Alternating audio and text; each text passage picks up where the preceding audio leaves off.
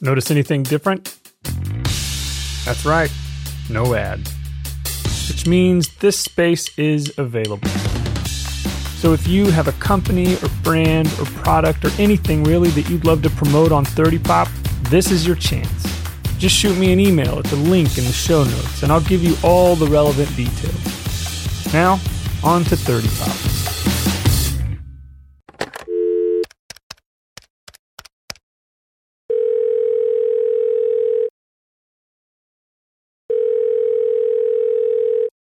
Hi, this is Latifa Alatas. I am not able to come to the phone right now, but if you leave a brief message, I will get back to you as soon as possible. Have a good day.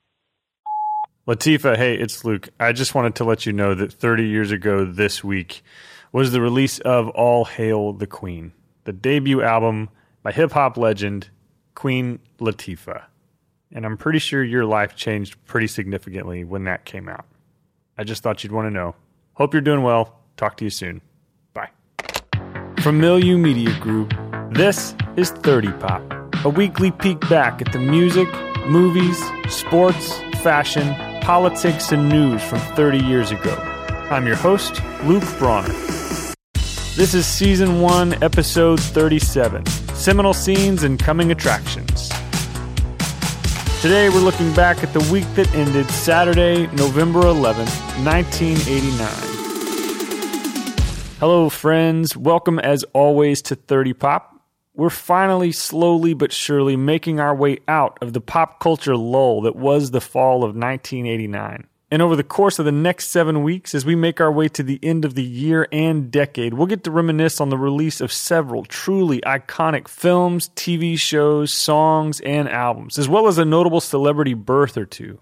I'm looking at you, Taylor Swift. With regard to movies, we have several big releases coming up next week. If you found yourself in a movie theater 30 years ago today, most likely to see Look Who's Talking, here are some of the trailers you might have seen in the coming attractions.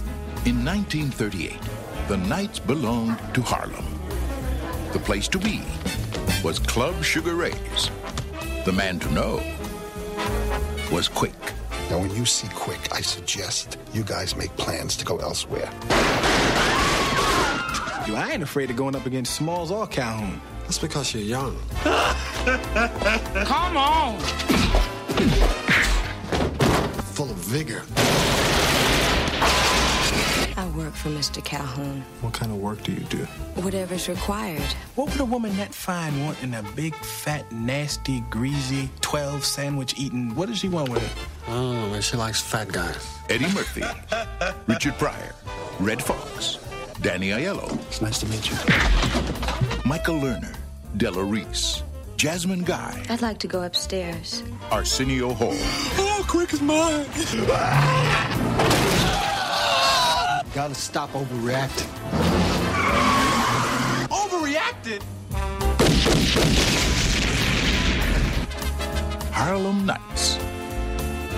I thought I was the only person who slept with his guns under the pillow. Look at her little gun. Oh, look at me.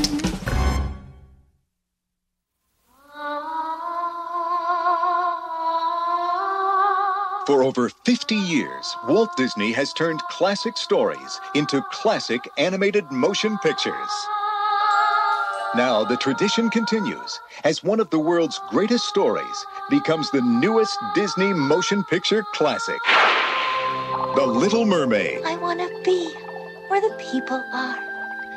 I want to see them dancing. Up where they walk, up where they run. Up where they stay all day in the sun. It's the story of Ariel, a beautiful young mermaid who wants to become human. He's very handsome, isn't he? I don't know, he looks kind of hairy and slobbery to me. Not that one, the other one. And she'll strike a bargain with a powerful sea witch. Have we got a deal? To make her dream come true. What I want from you is your voice. My voice? You've got it, sweet cakes. Ariel's been turned into a human. Have you lost your senses completely? The human world, it's a mess. Now, the Little Mermaid is exploring the mysteries of her strange new world. What's your name? What's wrong? You can't speak? But to regain her voice, the sea witch's spell must be broken. Move it! We got an emergency here! Broken by the kiss of true love. Kiss the girl. It's Walt Disney Pictures' 28th full-length animated motion picture, featuring dozens of delightful new Disney characters and 7 magical new songs. Sha-la-la, sha-la-la, don't stop now. Don't try to hide it out. You wanna Disney girl. This holiday season, share the wonder and magic of a very special entertainment event. A fantastic adventure above the waves and under the sea. Under the sea! Under the sea! When the sun begins to make music to me. Yeah, we in luck here, down in the muck here, under the sea. Walt Disney Pictures, The Little Mermaid.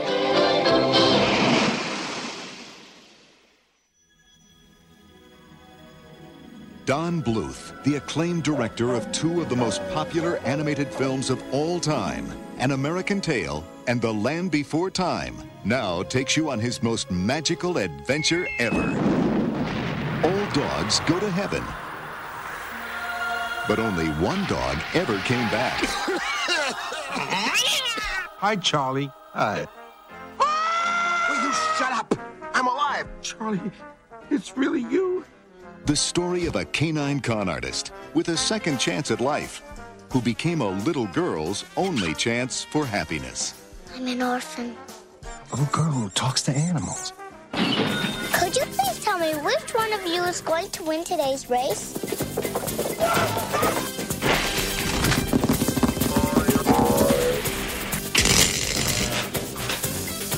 All Dogs Go to Heaven, featuring the voices of Vic Tayback. This is strike 2. You're out. Charles Nelson Riley. No, wait, boss, I get one more strike. Dom DeLuise. I can't help it, Charlie. I itch when I'm nervous. Lonnie Anderson. Hello, Charlie. And Burt Reynolds as... Charlie. You were the best friend I ever had. You'll help me find a mommy and daddy? I promise. Oh, Charlie. All Dogs Go to Heaven. Here we go.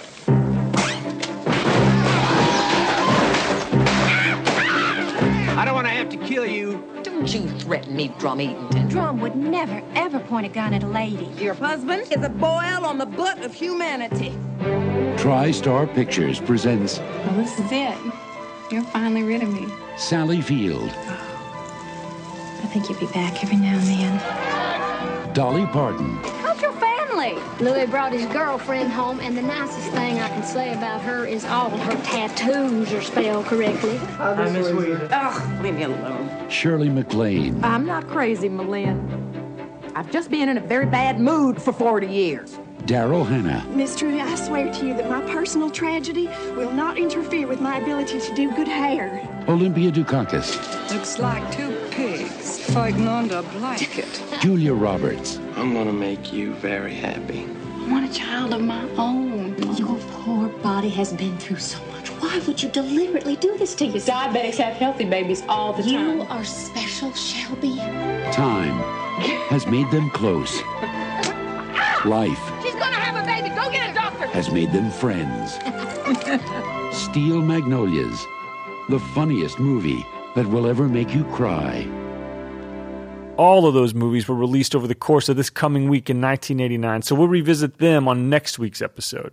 As for this week, though, the number 1 film at the box office for the final week was Amy Heckerling's Look Who's Talking, starring the amazing Kirstie Alley, Bruce Willis, and John Travolta. And today, after weeks of pushing it back, we're finally going to dig into it a bit.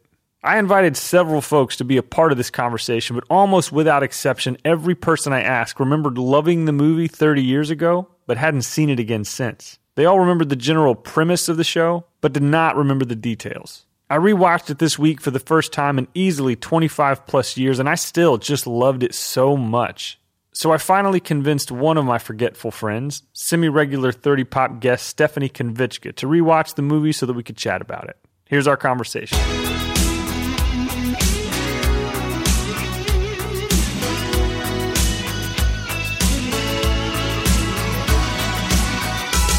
Stephanie, welcome back to 30 Pop. It's been a while. It has. I'm so excited to be here. I know, because this is one of your all-time favorite movies, if I'm not mistaken, right?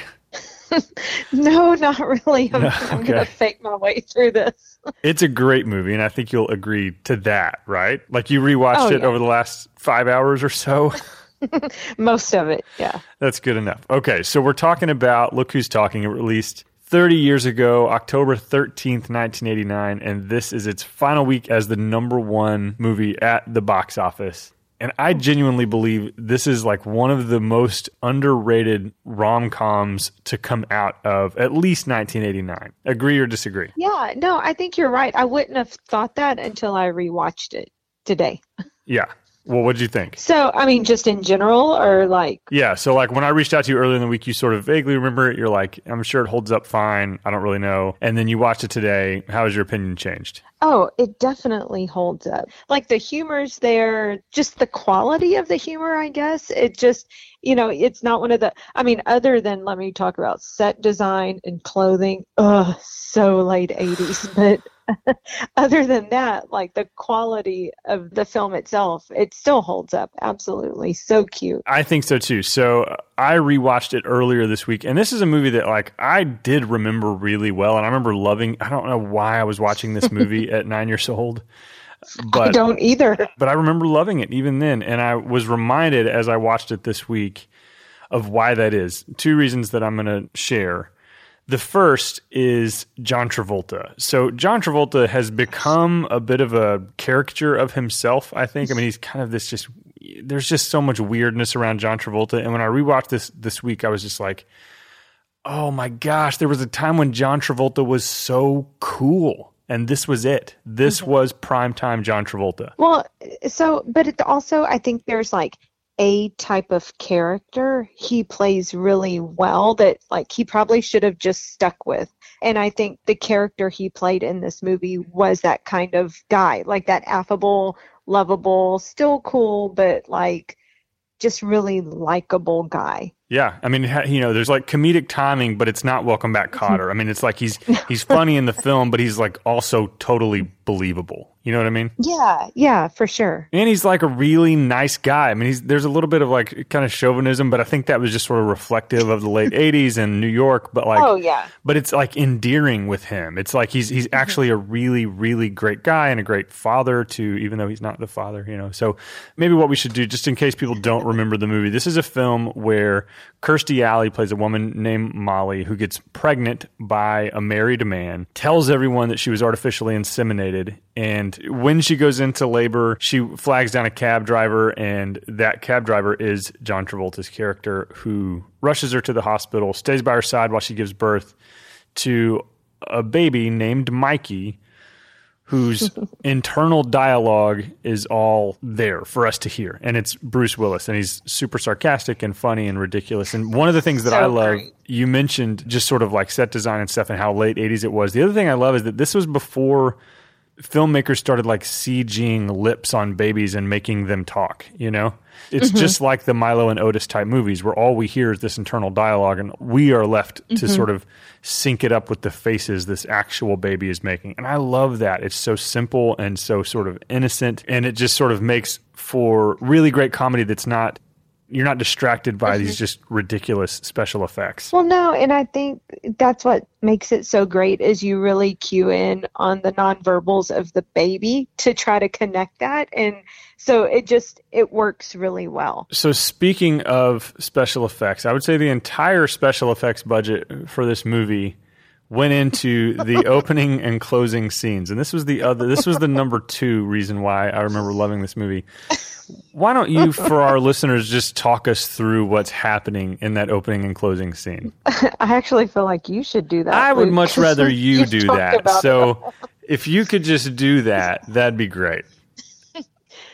I mean, it's just the basic biology of what happens when a man and woman have intercourse and she becomes pregnant. So, like, there's the whole swimming thing that happens, but if I remember right, I literally just watched it, and I can't remember, maybe I put the voices in. Were all the sperm talking? Yes. Like, okay, they were. Okay. I thought I remembered that. I mean, the main thing Like, you're they're hearing is Bruce Willis leading the charge. Yeah, like, oh, we're gonna make it. Where are we going? Like all this kind of like, and then like when he actually breaks through the surface of the egg, like it's almost too much. Like you're really- actually rooting for him. Yeah, it's very uncomfortable. But I will say, Oh, there was electricity too. yes, Can I interrupt the that? actual conception is he arrives at his new home and all sorts of electricity happens, and then you have a baby. Yes. This scene comes to mind for me and has for 30 years now every time I find out a friend is pregnant. And I didn't really consciously realize that until I rewatched it this week. And it's like, oh, that's that scene that replays in my head every time a friend tells me they're pregnant. Which makes me wonder, did you find it traumatizing as a child, or was it just like that integral of an experience for you? You know, I mean, I like- think this scene saved my parents from having to have the talk with me. This is how I learned. This sounds like a horrible word to say, but it feels like a seminal kind of experience.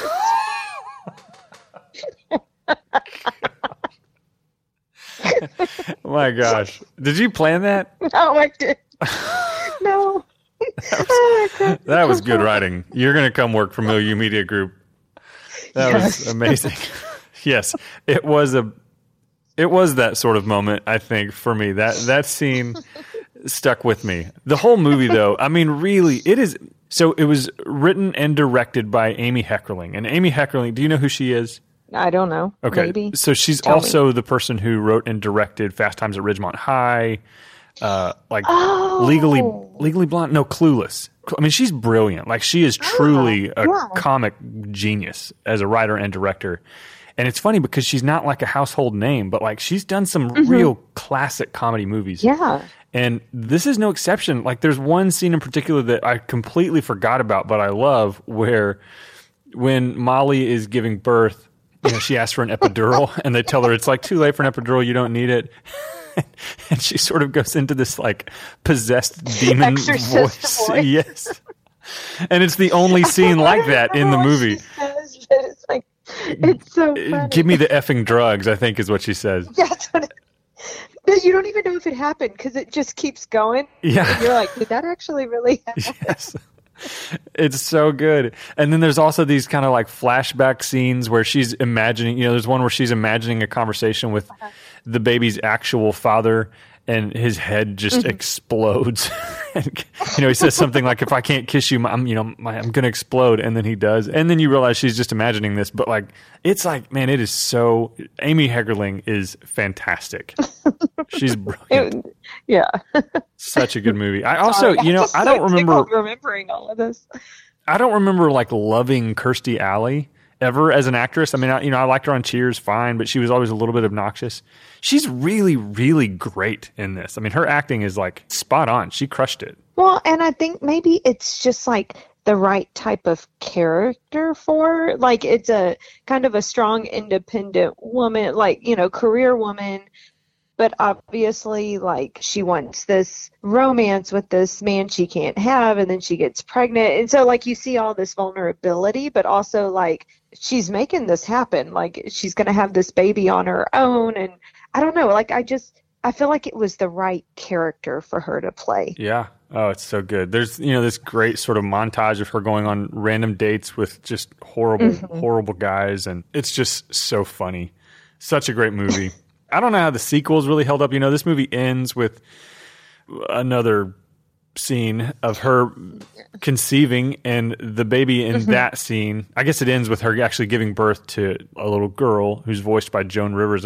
If I'm not mistaken, in the sequel, that baby was voiced by Roseanne Barr. Oh, I don't know. I'd have to go back and look at that. Yeah, I really think it is. How many sequels? There were like... I think there were 2. So 3 movies and Baby Talk, the series, which wasn't Mikey. It was a baby named Mickey. But it was still Amy Heckerling, I think, did that also. And I don't think that made it very far. But yeah, 3 movies. And I think the 3rd movie is like dogs talking or something. I don't remember. See, they just need to stop. Like, maybe after 2. Like, if you're going to do 2, just stop after 2. Yeah. You know, like, don't go any further. But so I also wonder, was like this kind of that beginning of that thing with baby. So I kind of go to Ally McBeal in my head with the dancing baby.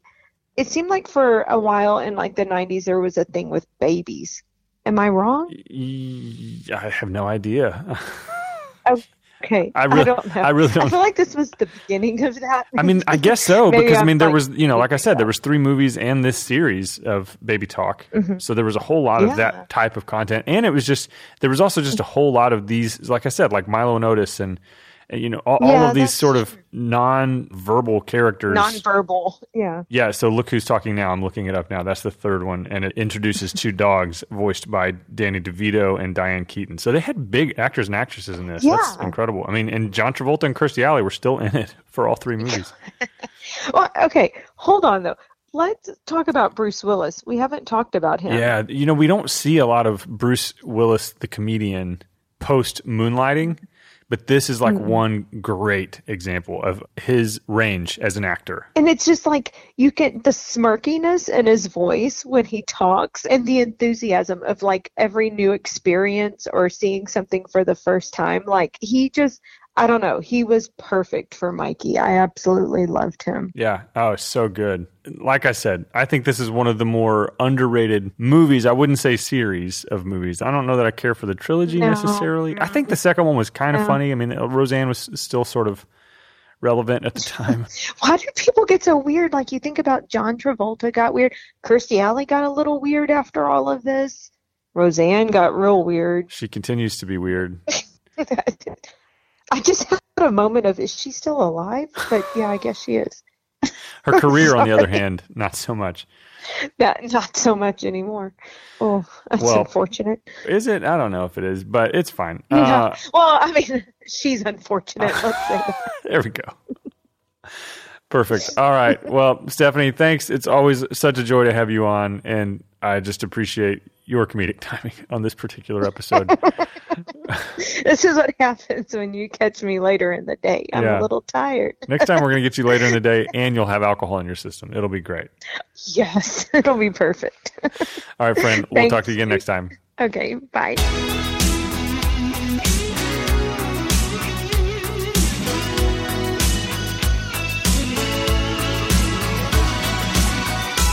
That was a fun one. Huge thanks to Stephanie for bearing the burden of describing that scene that proved to be so formative to my adolescent imagination. Apologies to all of my friends who now know where my mind went when you shared the good news of your respective pregnancies, and to those who will share in the years to come. You can blame Amy Heckerling. Now on to other pop culture fun from this week in 1989. As I mentioned at the top of the episode, this week marks 30 years since the release of rapper/actress Queen Latifah's landmark debut album, All Hail the Queen. This record made a huge splash in the hip-hop world and was certified gold, selling over 500,000 copies by the middle of 1990.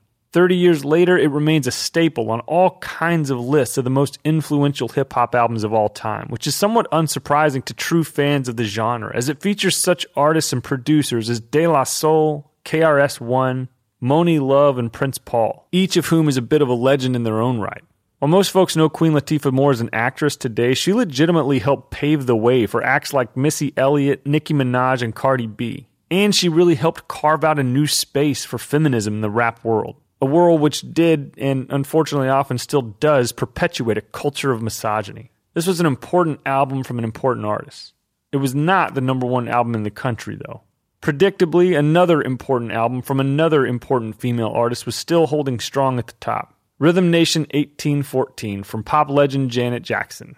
The #1 single for the first of a 2-week run was When I See You Smile from English-American rock quintet Bad English, a band comprised of former members of then recently defunct band Journey, a band comprised of former members of then recently defunct bands Santana and Frumious Bandersnatch, which has no relevance to this episode whatsoever. I just really wanted to say Frumious Bandersnatch. Lastly, in the news 30 years ago this week, on November 7th, 1989, lawyer, politician, and author David Dinkins became the 106th mayor of New York City, as well as the first, and to this day only, African American to ever hold that office. And that just about does it for this episode. Friends, thanks so much as always for listening and for sharing this show with other folks. If you're in the Houston area, be sure to join me next Tuesday night, November 19th at 7 p.m. for 30 Pop Trivia Night at Cafeza. As always, it's guaranteed to be a fun and hopefully super competitive night. And speaking of Trivia Night, huge congratulations to my scorekeeper for the event every month, Dylan Brown, and his sweet wife, Shada, who gave birth to their very first child this week. I love you people, and I'm so excited for you, and I'm sorry once again for where my mind went when I heard that you were pregnant. Congrats, friends.